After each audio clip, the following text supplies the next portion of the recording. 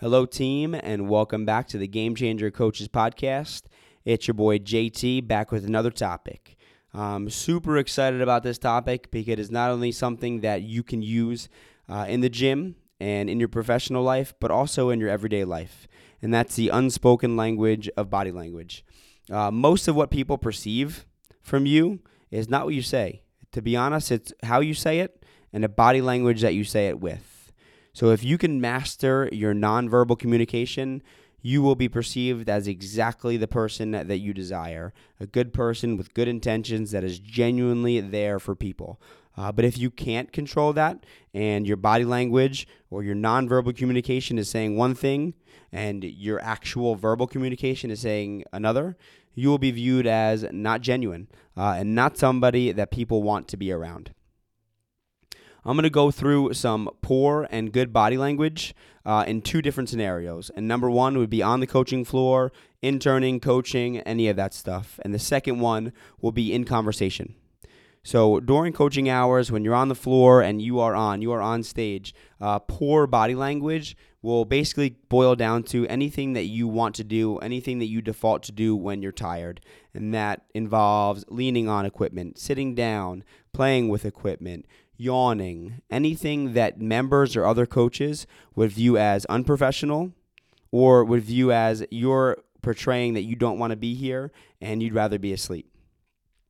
On the other hand of that, what good body language looks like is moving around, is having your toes facing people when you talk to them, is talking to different people in between sets, is being on fire, following our 5-second rule, which I'll get into a little bit later. But that is good body language. You seem like you are into the session. You want to be there. You want to get better, and you want to help out as much as you possibly can. What our 5-second rule is basically a rule that all of our coaches follow. And that is you cannot stand in one place or not speak for more than 5 seconds. That might seem like it's a little bit ridiculous, but it is absolutely true. I want you to relate that to a bartender at a busy bar. If a bartender at a busy bar just stands in one spot and doesn't talk to anybody but one person, guess what? That bar is going to lose customers and people are going to be very upset because they didn't get their drinks. Same concept here. We are personal trainers for 4 to 6 people at one time. If you are not moving around every 5 seconds, talking to people, giving advice, giving coaching cues, then you're not providing the experience that we promise. So that's our 5-second rule. The second scenario is in having conversations. Like I've mentioned numerous times before, we are in a people industry and we always need to be having good conversations.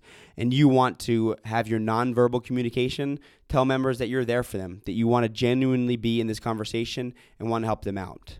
What poor body language looks like during conversation starts with your feet, number one. And if you notice yourself turning your feet away from people when you're having a conversation with them, what your body is telling them is that you want to go somewhere else.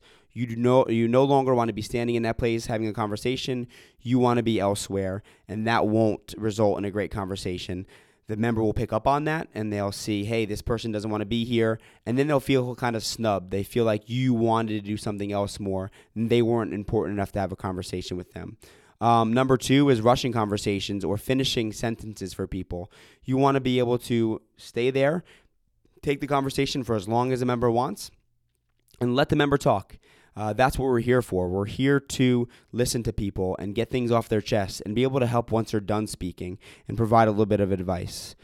So here's how you have good posture and good body language and portray the right messages in conversation. And again, it starts with your feet. Number one is that you have your feet, toes pointed right at the person and your shoulders square with them. That means you are open to conversation and you are ready to go. And I want to be here. Number two is having your arms straight down by your side and palms open. That means you're receptive to conversation. If your arms are crossed or your arms are behind your back, that portrays two things. Number one, that I'm closed off, or number two, if my hands are behind my back, I am just too good for this conversation and I don't want to be here. So your hands are down by your side and you are open for whatever they might have to say. And lastly, you are genuinely curious about what they are saying and what they're talking about. You nod, you tilt your head slightly to one side and you let them talk and you listen to every word they say and repeat things back to them. So good body language, both on the floor, coaching, and in conversation, is absolutely imperative to make sure that you're developing good relationships with members and they're coming off as professional as humanly possible. So a quick recap: on the floor, we are following our 5-second rule. We're moving around. We are a bartender at a busy bar. We are serving all of the members, and we're giving them the experience that they pay for and that they desire. We're not leaning on equipment. We're not playing with equipment. We are attent, we are focused, and we want to be in the session, and we are showing the members, showing the other coaches that we want to be there by moving around, by having conversations, by helping out as much as we possibly can. Remember, most of what people perceive is going to be nonverbal, so make sure that you keep practicing portraying the right things with your nonverbal communication.